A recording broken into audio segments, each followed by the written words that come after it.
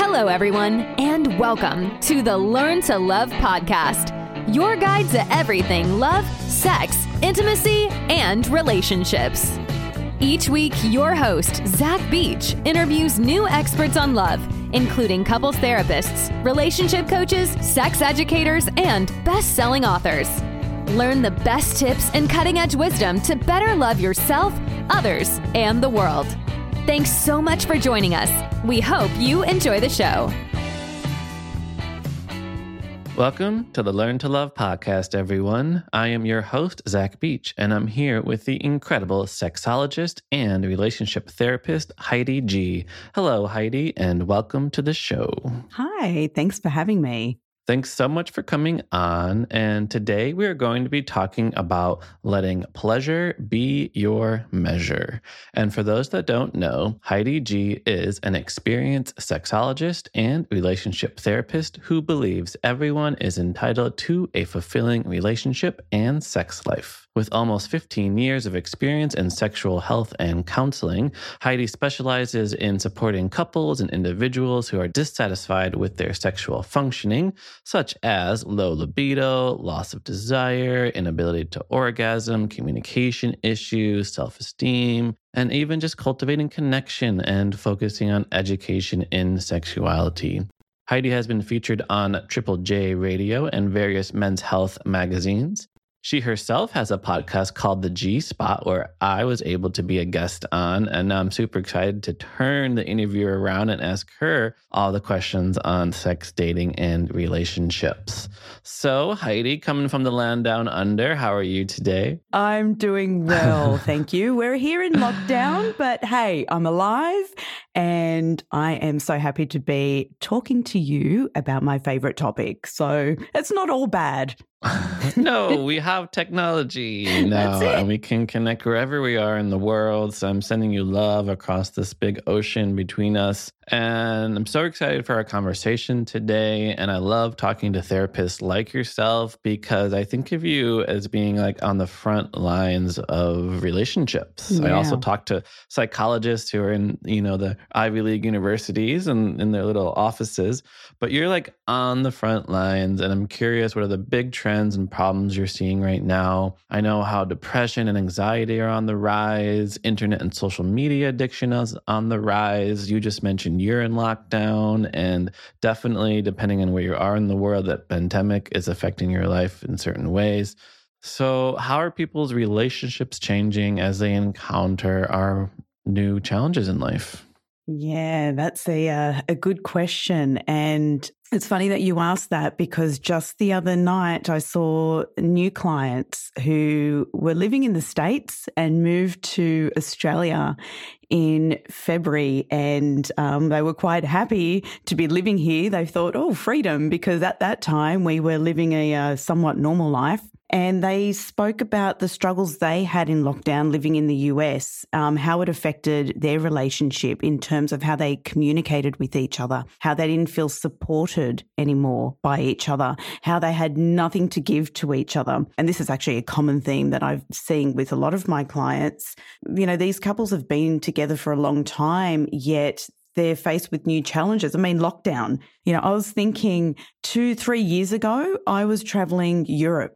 And if someone said to me, you know what, in 2020, you're going to be in lockdown and this is what it means and this is what it looks like, I would have thought, yeah, right. So it's new to all of us. Not only is it a strain on our mental health, it's a strain on our relationships. And what I'm hearing is, we have to now face that elephant in the room, which we've been suppressing for years or months or whatever it might be. The way we're talking to each other, we're not hearing each other. We don't feel heard. We're saying things to each other that, oh my goodness, I never thought that I'd say or never thought my partner would say to me. And now that's impacted trust. We have since had a newborn baby and I feel lonely or I feel lost or lost a sense of self or I'm no longer working. So there are just so many factors that impact the relationship, and a lot of couples are feeling quite stuck right now.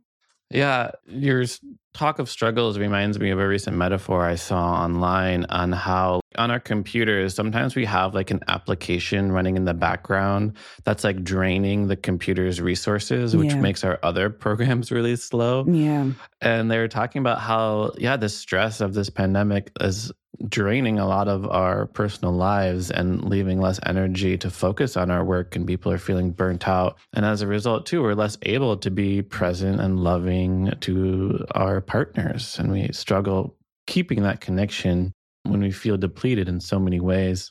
So people are feeling stuck, as you mentioned. And what's the way out? How do we become unstuck? Well, if I had a magic answer, but I think that, and this is, I'll go back to the couple that I saw. What they kept saying is we want our relationship to go back to the way it was. We want it to go back to the way it was. We don't know what to do in this situation. We're under the same roof. We see each other all the time. The mystery's not there. It's just not fun. We've got 2 young kids. I want him to do X, Y, and Z. I want her to do, A, B, and C. And I said, what we need to do is stop trying to recreate what happened or what the relationship was like previously. This is the new normal. It doesn't have to be forever. It's not going to be forever, but the here and now is the new normal. So it's what are the things that we can do to feed our soul, to give ourselves energy, even if it's 5 or 10 minutes on our own, going for a walk, because even though we're in lockdown here in Sydney, in New South Wales, actually, most of Australia, we can go for a walk. We can get some sunshine. And sometimes it's about, taking a step back, slowing down, and let's try and appreciate the small things. And I know that might sound silly if, our business is on hold and we're not getting any money, but we get so caught up in all that negativity that we need to stop and go, okay, what can I do for myself? We focus on the things that we can't control. Let's focus on the things that we can control, feeding our soul, doing the simple things like reading, going for walks, writing down, what are the things that I can do in or during lockdown that might help me, and get me by. Sitting down with your partner going, what can we do as a partner, as a couple or as co-parents to get us by? How can we support each other? What are the things that we need? A bit more space, right? So how can we do that, within our limitations? Because, and I get it because I've been through it as well. We just, I want to go out and see my friends, or I want to do X, Y, and Z. It's like, well, we're in lockdown. Or we just come out of lockdown, whatever the situation, we just come out of lockdown and lockdown was really hard for us and it's impacted our relationship and we're still at a low. So what are the things that we need to, feed our soul, to support each other? And it might even be getting external help as well, going to see a relationship therapist. So don't focus on the things that you can't control, focus on the things that you can control. I absolutely love that question of inquiry. What can I do to feed my soul?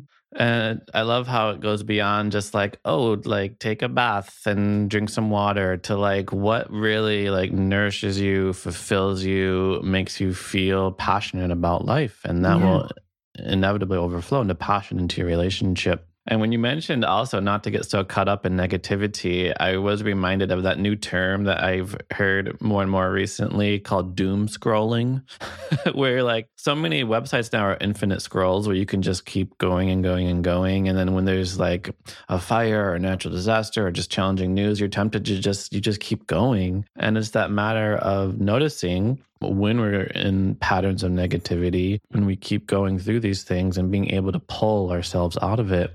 And that's why I do almost feel like mindfulness and meditation can really help because it is that present moment attention of looking at what am I doing now and is it making me feel good? Before we started chatting, you mentioned how even you start your day same time every day, also with morning meditation. So let's just talk about that real quick. How can we notice when we get caught up? How can we remain centered? And even how have you felt that something like meditation has helped you?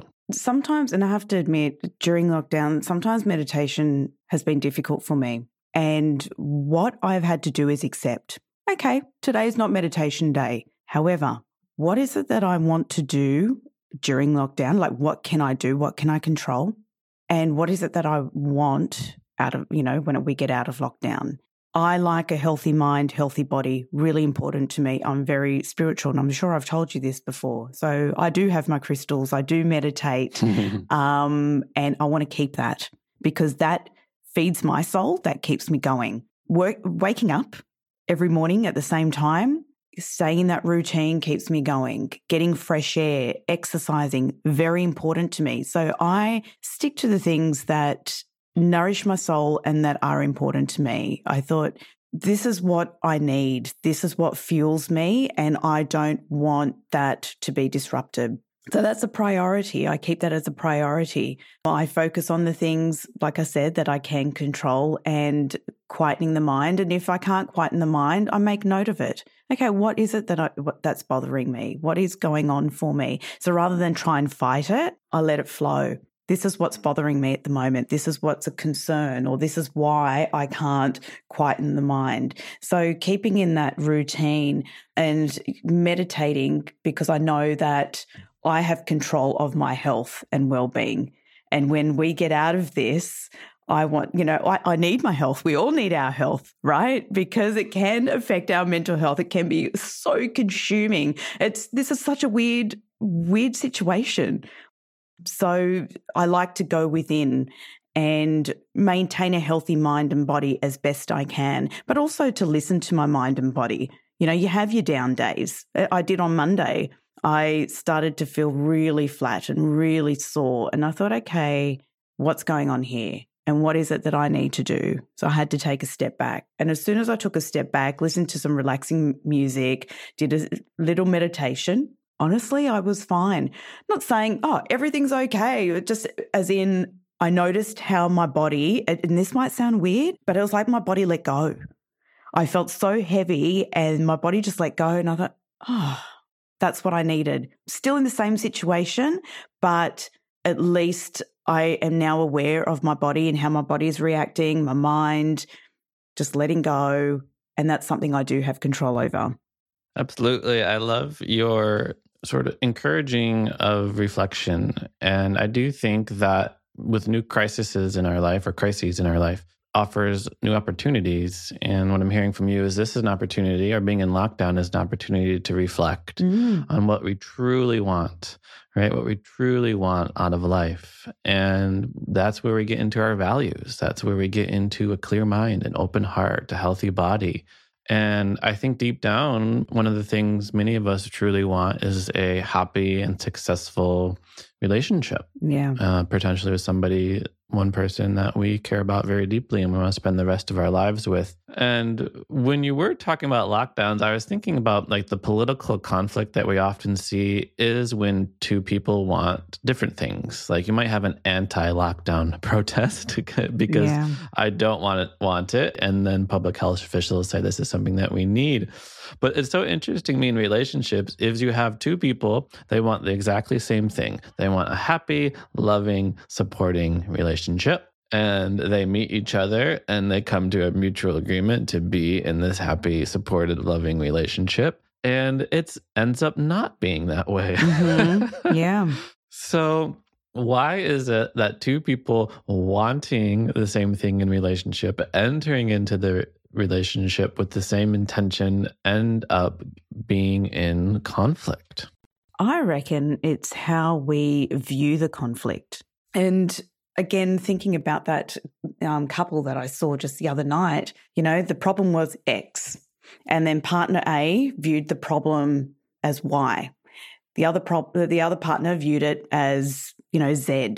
And they had different approaches. It's like, but and I guess they were so caught up in, this is the problem. This is what's not working for me. And yet as the therapist, I'm like, okay, so I'm hearing actually, and you guys might not realize this, but I'm hearing that you both are seeing the problem as the same thing, but you're taking a different approach. And you're thinking, hey, my way is better, or no, my way is better. You're not stopping to listen to the other person. And what I also heard is, I don't feel heard. I don't feel understood. And I think it's how we approach things, how we manage stress, because that came up a lot as well. And not having your cup filled. so focused on the external. And this is what I was saying to this couple. I know I keep using them as an example, and I think it's a great example for this, for what we're talking about. They were talking so much about the external factors, the external problems and what they needed from each other. And yet I was trying to get them to focus on themselves. You know, the most important relationship is the relationship with yourself. What are you giving to yourself? Because you are so focused on the negative, and there's nothing wrong with that, because we need to, you know, work on the negative, but you are so focused on the external and you're so focused on what you're not getting from your partner, you both are in conflict. And it's just going in circles. So let's take a step back. And I think this whole lockdown actually has been, I mean, look, it's taught us a lot of things. And I think a big thing is, hey, we need to work on our own shit. We need to work on ourselves. And just generally, we get so caught up on the external stuff. And I think this goes back to me meditating and the exercise, where I've had to go within and focus on what I can control within and what I need to give to myself first before I can give to my clients. Yeah, your emphasis on how much people focus on the external stuff and rather than the work that they themselves need to get into has come up a few times on the podcast, basically around how rarely is the thing the couple is arguing about the problem. Like, it's not about the dishes or the cleanliness of the house. It's not necessarily about money. Like, I even have like a client and they're very well off. Like, they kind of have more money than they could ever use or spend, but they argue about money all the time because there's there's underlying issues and values and beliefs around money in this case, or around cleanliness in the house that often come up. So let's talk about how we want to approach those problems, because you mentioned how the problem is agreed on, but the solution is not. And this, like, the proposed solution is actually the point of conflict. So how do we shift from those external issues that we're discussing to a more sensitive, attuned to oneself and connecting approach? Yeah, it comes down to communication. And see, we're taught that, communication is important in any relationship. But I think a lot of people don't know what communication is.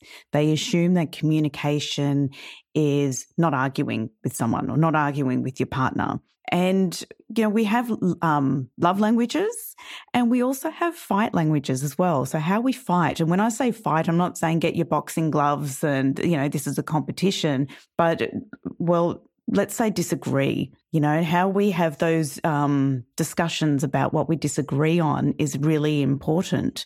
To know the difference between listening and hearing, hearing your own thoughts rather than stopping and listening to the words and the emotions that your partner is trying to express, trying to understand where your partner's coming from. You don't have to agree, but trying to understand where your partner's coming from, listen to their point of view. That way you are both on the same page, and that way it's not you versus your partner. It's you and your partner versus the problem. And I think that's why, and that also goes back to your previous question, why do we get caught up in these cycles, is because it ends up being a battle between each other. No, you don't give me this, you don't do that. It's like, well, hey, this is the situation and it's a pretty shit situation. We're both going through it together. We're both not coping. So how can us together, work on the problem being X, not the problem being you or the problem being me? How do we work on that together? And when we have better communication skills, where we're not talking at our partner, where we're not getting on the defensive, where we're using more I statements, hey, I feel frustrated about X, Y, and Z, and what I need right now is blah, blah, blah. We're using assertive language. We are then more heard and listened to. And when we do feel heard, we feel closer to our partner. We feel more connected. That's good communication. I love that phrase you just said, that you don't have to agree, but you can understand. And that is what I think is so important. And what you are really tapping into is that when we talk about connection, when we talk about intimacy, it does stem from an understanding of our partner's internal world and feeling like our partner understands our internal world. Absolutely. It's important. And I think regardless of how long you've been together, I think it's important to have these regular conversations. This is what I say to all my clients, because I have had couples say, oh yeah, we did speak about that. I'm like, oh, when? Oh, I don't know, a few months ago or last year. It's like, no, these need to be ongoing conversations. Like you'd come home from work and you might ask your partner, hey, how was your day? I said you also need to have regular conversations about sex, not just before you're about to have sex. Regular conversations about feelings. And when I say feelings, it doesn't have to be the deep and meaningful all the time. It's more about getting to know each other and getting to understand each other, because situations change, dynamics change.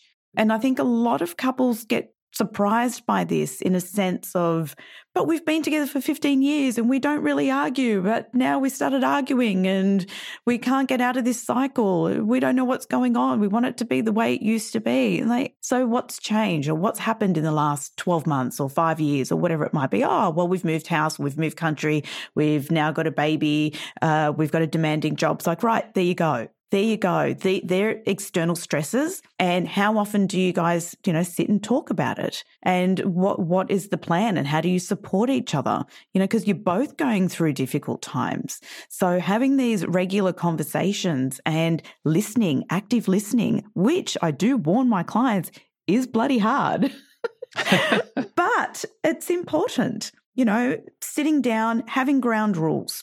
Okay. So we want to talk about X, Y, and Z, because we're both struggling with X, Y, and Z. As soon as, one of us gets angry or too emotional, then let's call time out and let's get back to it in 5 minutes. And if 5 minutes is not enough time and we're still emotional or still angry at each other or we can't talk about this, then, hey, let's set another time to talk about it. Let's try and understand each other's feelings.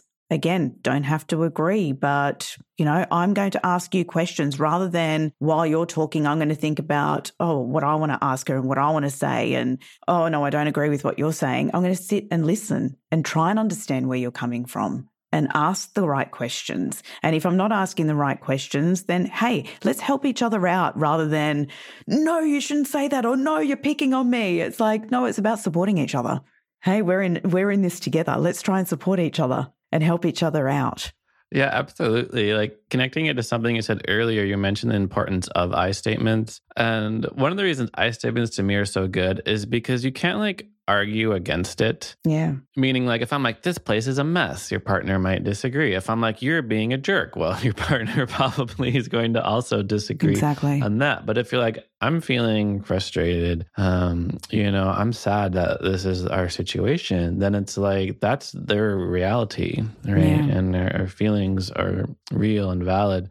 And another thing you said reminded me of something I was just reading about, and it encouraged people in relationships to see their partner not as a noun, but as a verb. And I love it because we're always changing, right? We're a different person yesterday than we are today. Yeah. And oftentimes, we think we have a relationship, we agreed to it, it's good, we know our partner, and we don't realize how we do need to update each other on our lives, on our emotional realities, and how things have changed, and how our desires and dreams and wants are continually moving in the relationship. So I love your advice on having those regular conversations on your feelings, your wants, your needs, and even your dreams. Yeah. Yeah. It's so important. And like I said, it does become a bit of a shock really when, you're caught up in a difficult situation and suddenly the way you're communicating with your partner is different to how you used to communicate, or you feel your partner's withdrawn, or you're talking at each other rather than to each other. And look, these things happen. It's about, pressing the reset button and trying to get back on track. What is it that we both need here? Because we're kind of stuck. We're kind of stuck and we're not being nice people to ourselves and to each other. So in order for us to move forward, what do we need? And hey, you might not have the answer, but at least acknowledging, hey, this is not working. This is some serious shitty energy going on here. We love each other. We're a team. What is it that we need to do to move forward? Or, hey, I'm acknowledging that things are not so great here. This is how I'm feeling at the moment. What do you think that we need to do? Do we need to get external support? Do we just need a bit of time out? Maybe we should make some time to have a chat, write some notes.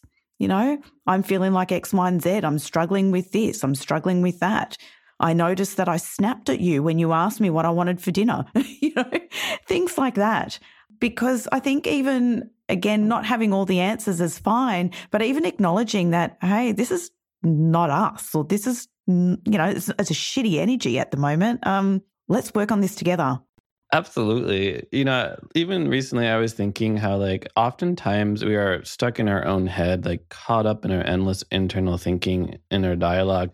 So when we discover a problem in the relationship, we think it over again and again in our head, and we kind of ruminated it for days or weeks. And we maybe look at our partner and think in our head, wow, this is a problem that's never going to be solved. Maybe we should just break up. Maybe this isn't the person I'm supposed to be with. And then you bring it up and the partner's like, what? You've been thinking about that? Oh my goodness. Yeah, let's fix that. We can fix this right now. Yeah. Yeah. Or that was on my mind as well. I just didn't know how to bring it up to you. Yeah.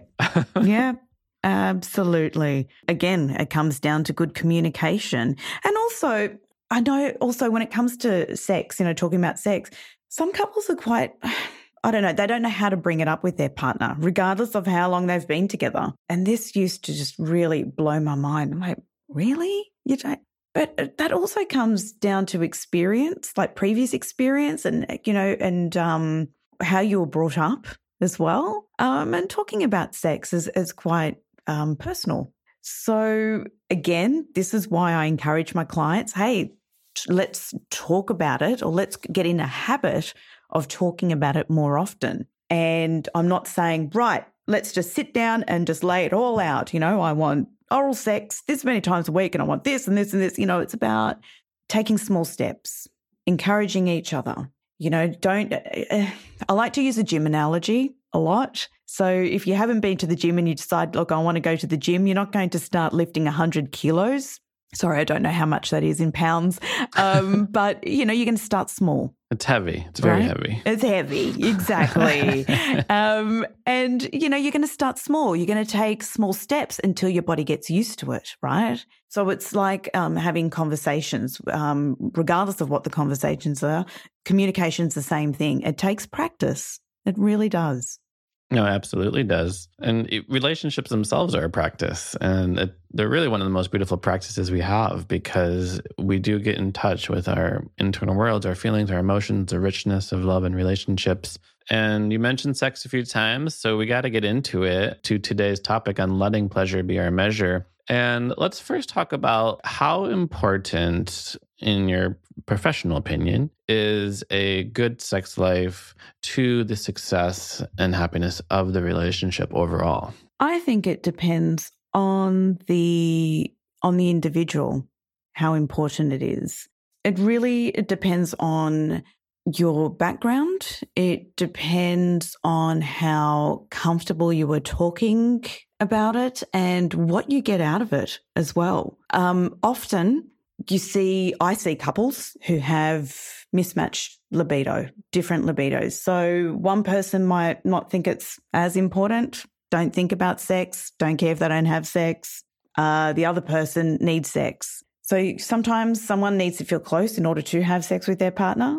Sometimes the other person needs to have sex with their partner in order to feel close. So it's about, how do we come on the same page? Pardon the pun. And how do we work on this to have an understanding of each other's needs? So when it comes to importance, again, it depends on the individuals. And it also depends on what sex is to the person. A lot of people think it's penetration, but sex is so much more than that. Absolutely. And it ties right back to what you were mentioning before around how important it is to know what we want, and in relationships to communicate what we want and find a person who wants to meet our wants and we want to meet their wants. So you mentioned how sex can be so much more, which is so true. And I think a lot of people do think it's it's just penetration until one or both partners orgasm. And when we talk about pleasure being the measure, I love this phrase because many sex educators have noticed that when people are really focused on having an orgasm, they forget about the joys of actually getting there. And this often sometimes happens in male-female relationships where the male thinks that they have to do things to make the girl come. And then afterwards he asks, did you come? And then she says, no, but still had a really good time. But then the male kind of feels, oh, I failed. So there is a shift from being orgasm oriented to being pleasure oriented. And I'm wondering how we can effectively go about that shift and letting pleasure be our measure. I think it's important to be focused on the journey and the experience, not the end goal or comparing yourself to others. We live in a society where sex is just everywhere. Movies, music, social media, it's all in your face. And look, orgasms are great. They're the peak of sexual excitement. Who doesn't want to experience an orgasm? But even though, yes, our bodies are designed to experience an orgasm, sometimes it's more difficult for one person to experience an orgasm than the other person. And that's okay. We get so caught up on, I need to orgasm, or there's something wrong with me, whether it's the person trying to orgasm or the person, trying to assist their partner to orgasm. Oh, there's something wrong with me, or I need to do this for my ego, or I'm broken, or whatever it might be. And it's well, how about connecting with the person you're with? How about enjoying the sensations? How about enjoying the journey? I can say as a female, I haven't always had an orgasm. I would like to, but during sex, I haven't always had an orgasm, and that's okay. It doesn't mean that it ruined the experience or the experience is less enjoyable. I've had some great sexual experiences without having an orgasm, and I'm perfectly fine with that. So when we get so ingrained or so caught up on, I need to orgasm, or I need to give this person an orgasm, no, you're not giving anything to anyone but your attention and your energy. Because look, at the end of the day, we are responsible for our own pleasure. So if we get so caught up in our minds about we need to get to the end goal, forget it. We're not present in the moment. And when it comes to our brain and where our mind's at, it's really important. It's probably the most important sex organ when it comes to sex. So my suggestion is to enjoy experimenting on, hey, how can we experience an orgasm? Do we need to take more time? Do we need to try toys? Do we need to add more lube? 80% or a vulva owner is 80% more likely to experience an orgasm by adding lube. And when you're relaxed, 80%. And when you are relaxed, you are more likely to experience an orgasm as well. So I think that's huge, to focus on the journey and the experience, not on the end goal, because that takes away from the fun. I feel like some listeners are taking notes right now. They're like, okay, go to the store, put lube on the list. And I'm going to draw a really silly analogy because I often think about the absurdity of a question we ask children, what do you want to be when you grow up? Yeah. You're supposed to say doctor or a lawyer or something, but I'm I think the answer should be, I want to be a compassionate, loving, kind human being. And I thought about that when you were people come to sex and they're I need this to happen, I want to achieve this. And then you're how about connecting? Yeah. How about enjoying? How about feeling good? How about rather than, focus on a specific outcome, you just meet the intentions of pleasure, connection, intimacy, and just feeling good. Yeah. Yeah. And I don't like to use the word achieve. I won't say achieve an orgasm. To me, that sounds like work, even though sex is work. I think when it comes to orgasms, because there are a lot of people who have difficulties having an orgasm or experiencing an orgasm, or it takes them a bit more work, I like to say experience. because sex is a fun and beautiful experience. It is a way of connecting. It's energy. It's sharing energy. So I'm very mindful of my language as well. And yes, you are right. A compassionate person, a compassionate lover, so important. So experience orgasm. I'll be sure to use this term. So some people have difficulty experiencing orgasm in relationships. And there is some gender disparity in the research that shows, women tend to have a harder time orgasming. Let's just talk about, the obstacles in general. So you mentioned being relaxed. You mentioned lubrication. What are some of the biggest things between somebody and experiencing an orgasm? There can be many things. It could be past experience. It could be self-esteem, body image. It could be lack of experience, lack of sexual education experience. I mean, I do what I do because I'm so passionate about what I do. I'm passionate about educating people about sexual health and relationships.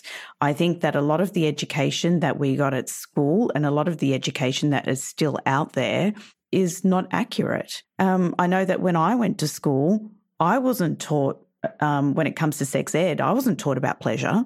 I was taught how to put a condom on a banana. I was taught not to get any STIs. And not to fall pregnant before I wanted to have babies. And that sex is, pretty much about having babies, not it's okay to experience pleasure. That the clitoris has over 8,000 nerve endings and its sole purpose is to experience pleasure. There's also a lot of slut shaming as well. It also, it goes back to someone's upbringing. If they had a strict religious upbringing, what their message is about sex, or what was the message given to them about sex? What do I look like? What is the other person thinking? Am I broken? There's hormones, there's stress being a huge factor when it comes to orgasms. Comparison, watching movies and, the person the other person touches their shoulder and then, oh my God, I've just had an orgasm. Like, what a load of porn. Porn is a great tool for arousal, but it's not where we should be learning our sex ed from. So I think it's about connecting with your own body, knowing your own body, and that starts with self-pleasure, such as masturbation.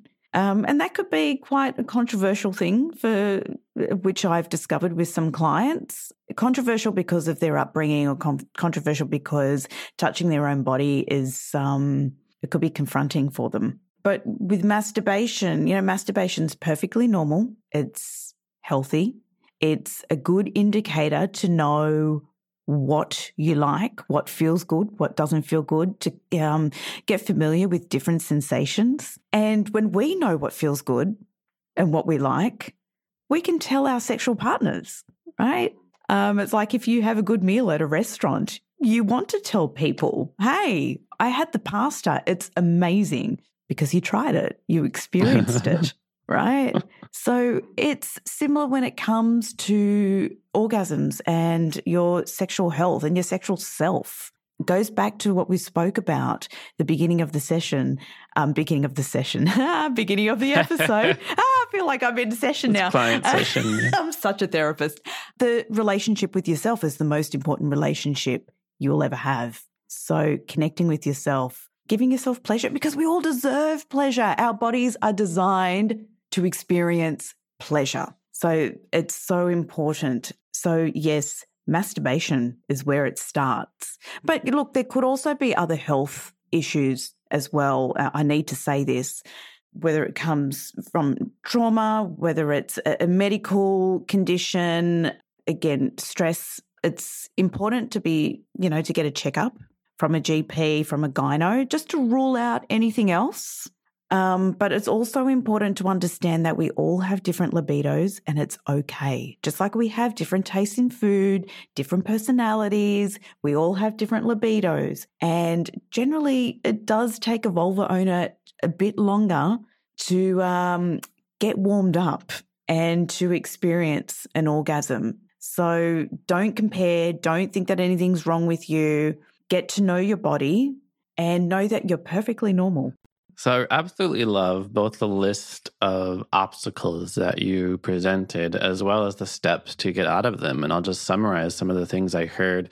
That some of the obstacles can include low self-esteem, lack of experience. As you mentioned, trying things is going to really help. Lack of education and the extremely distorted sex education that many of us received. Expectations around orgasming and even what we have seen in porn can really affect many of our beliefs. And then you mentioned how important it is to try new things, connect with our bodies, start with self-pleasuring, improve the relationship with yourself, having realistic expectations on how long it takes for you to orgasm and what it might take to get there. Not to compare also, which I think is so important too. Relax, stay present. Don't focus on the orgasm. Focus on what you're doing to yourself or what your sexual partner is doing to you, with you, for you, what you're doing for them, trying out new sex toys. Like, make it fun, not, okay, today I've got to have that orgasm. It's got to happen. We need to do this. How about, hey, today let's try out this new lube and this new sex toy and let's see how we go. Like I said, you try out different types of meals, clothes, whatever. We do this in life. We know what we like, what we don't like. So it's not different when it comes to sex. It's not about, okay, we get naked and things should just happen. We need to experience, like, sex is work. Sex is natural, but we're not born with the skills on how to have sex. We need to work. And when I say work, I know work might sound like, it's a chore. But try and look at it as fun work, something that you're experiencing with someone else or on your own. It's fun. Sex is fun. It's, like I said, our bodies are designed to experience pleasure. So let's make the most of it. It's nothing to be ashamed of. You will only know what you like the more you experiment. And why not start with yourself? Yeah, I love your emphasis on our bodies being designed for pleasure, is that they are, it's not just about the genitals. The entire body is an erogenous zone.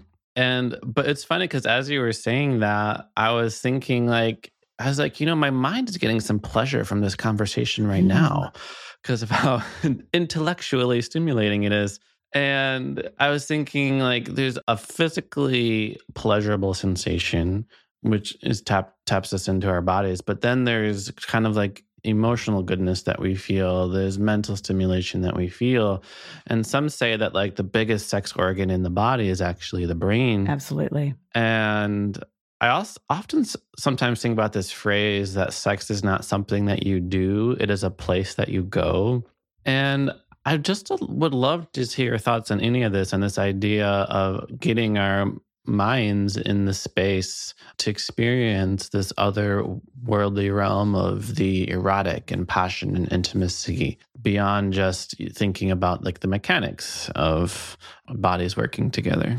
Well, I'm going to say this. If there's resistance there, ask yourself what the resistance is. Because there's a resistance lot of where to take your body to that erotic, or take your mind to that erotic space. Some people can do that easily. And I know, even though I've been doing this work for a long time, I'm still learning a lot. I'm learning a lot about myself. I'm taking myself to that erotic space where I've never been before. And it's this is great. I thought that I knew it all. But what I asked myself is, what has been the resistance? What has been stopping me? A lot of things that come up, and not only with myself, but with clients as well, is shame. And sometimes that resistance of experiencing pleasure. I was why? Why is that? Because it's seen as selfish? I deserve pleasure. And hey, if I want to try out kink, that's okay. I'm going to learn more about kink rather than be resistant. First find out why I'm resistant or what's holding me back, and go and then sort of work through that. Okay, well, yeah, this is what I want to try because I do want to experience pleasure, because I'm allowed to experience pleasure. I'm entitled to experience pleasure. Absolutely. That affirmation, I think, is so important. Many people don't think they're worthy. Don't have love in their lives because they don't think they're worthy of it, and they end up rejecting it. And many people don't think that they deserve pleasure in their life, and then maybe they enter into like an encounter with somebody that they want to start a relationship with, and like in the bedroom it goes bad, and they think, I guess this is normal, like this is what I deserve, like. But the simple affirmation that your body was designed for pleasure and that you deserve pleasure can be a really important step forward for so many people. Yeah. And how you view sex as well. What does sex mean to you? Again, what is the resistance here? Often I do work with a lot of clients who have different libidos. Obviously, we have different upbringings and we've been on different journeys as well.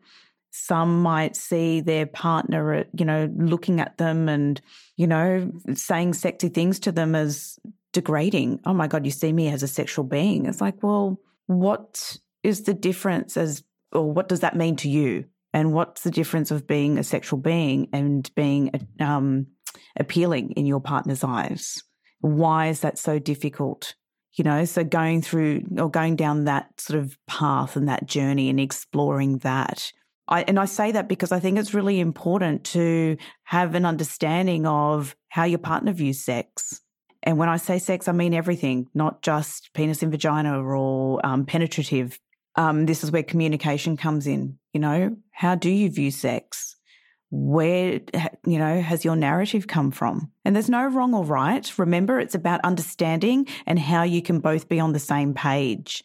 Very, very important when you have different libidos, because the person with the lower libido usually, not always, usually thinks that they're broken, there's something wrong with them, they withdraw. The person with the higher libido tends to feel rejected sometimes, or might think, oh, well, there's something wrong with you because you should want sex more, or you should be happy I want you.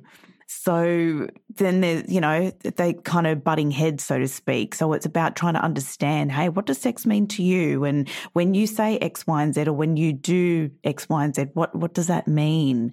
And what other things, or what are the other things that we can do to connect? Or if I don't want to have sex, how would you like me to turn you down so you don't feel rejected? What are the conversations that we need to have? These are really, really important topics that couples need to talk about so they are on the same page, so they do have a better understanding. Absolutely.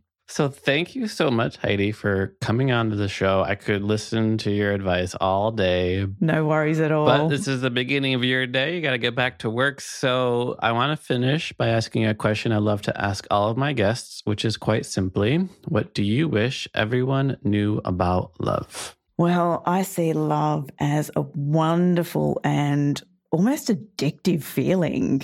I think it can bring out the best and worst in us sometimes, but love takes work. And I think it's not enough just to love, but to also show love. And because I guess I see, and see this a lot with my couples, but I love my partner. And how do you show that? And what does that mean for you? And how are you doing love? So love is also an action word as well, I believe. Absolutely. So we can see our partners as verbs and our love as verbs too. Mm-hmm. Yeah. I love that sentiment. Thank you so much, Heidi, for coming on to the show. For our listeners that want to learn more about you, how can they find you? So they can look up my website, HeidiGCounselling.com. I'm also on Instagram as well, Heidi G Spot, and on TikTok, the same handle, Heidi G Spot. Lovely. Easy to remember. Heidi G Spot. That's right. GEE Spot. That's it. Wonderful. So thank you so much, Heidi, for coming on to the show. And thank you, listeners, for listening to the show. We hope you remember many of the valuable lessons gained today. And it begins with that inquiry, like, what can you do to feed your soul right here, right now? And what do you truly want in your life? With your partner, you don't have to agree, but you can understand and empathize with their internal world. And don't forget, your body deserves pleasure. Your body was designed for pleasure. There can be some obstacles on the path, like low self-esteem, lack of experience, or slut shaming. But the path forward starts with connecting to your own body and your own self-pleasure. And love takes some work. Sex takes some work too, but it's fun work, awesome work. And it's not just enough to say that you love someone, but you have to show your love to them as well. Mm-hmm. Absolutely. Good summary. Thank you. And if you want to learn more about me, you can head to zachbeach.com and learn more about the show at theheartcenter.com. Thanks so much, Heidi G. Thank you. Thanks again for listening to the Learn to Love podcast. To learn more about the show and your host, head over to zachbeach.com or theheartcenter.com. You can also follow Zach on Facebook, Twitter, and Instagram.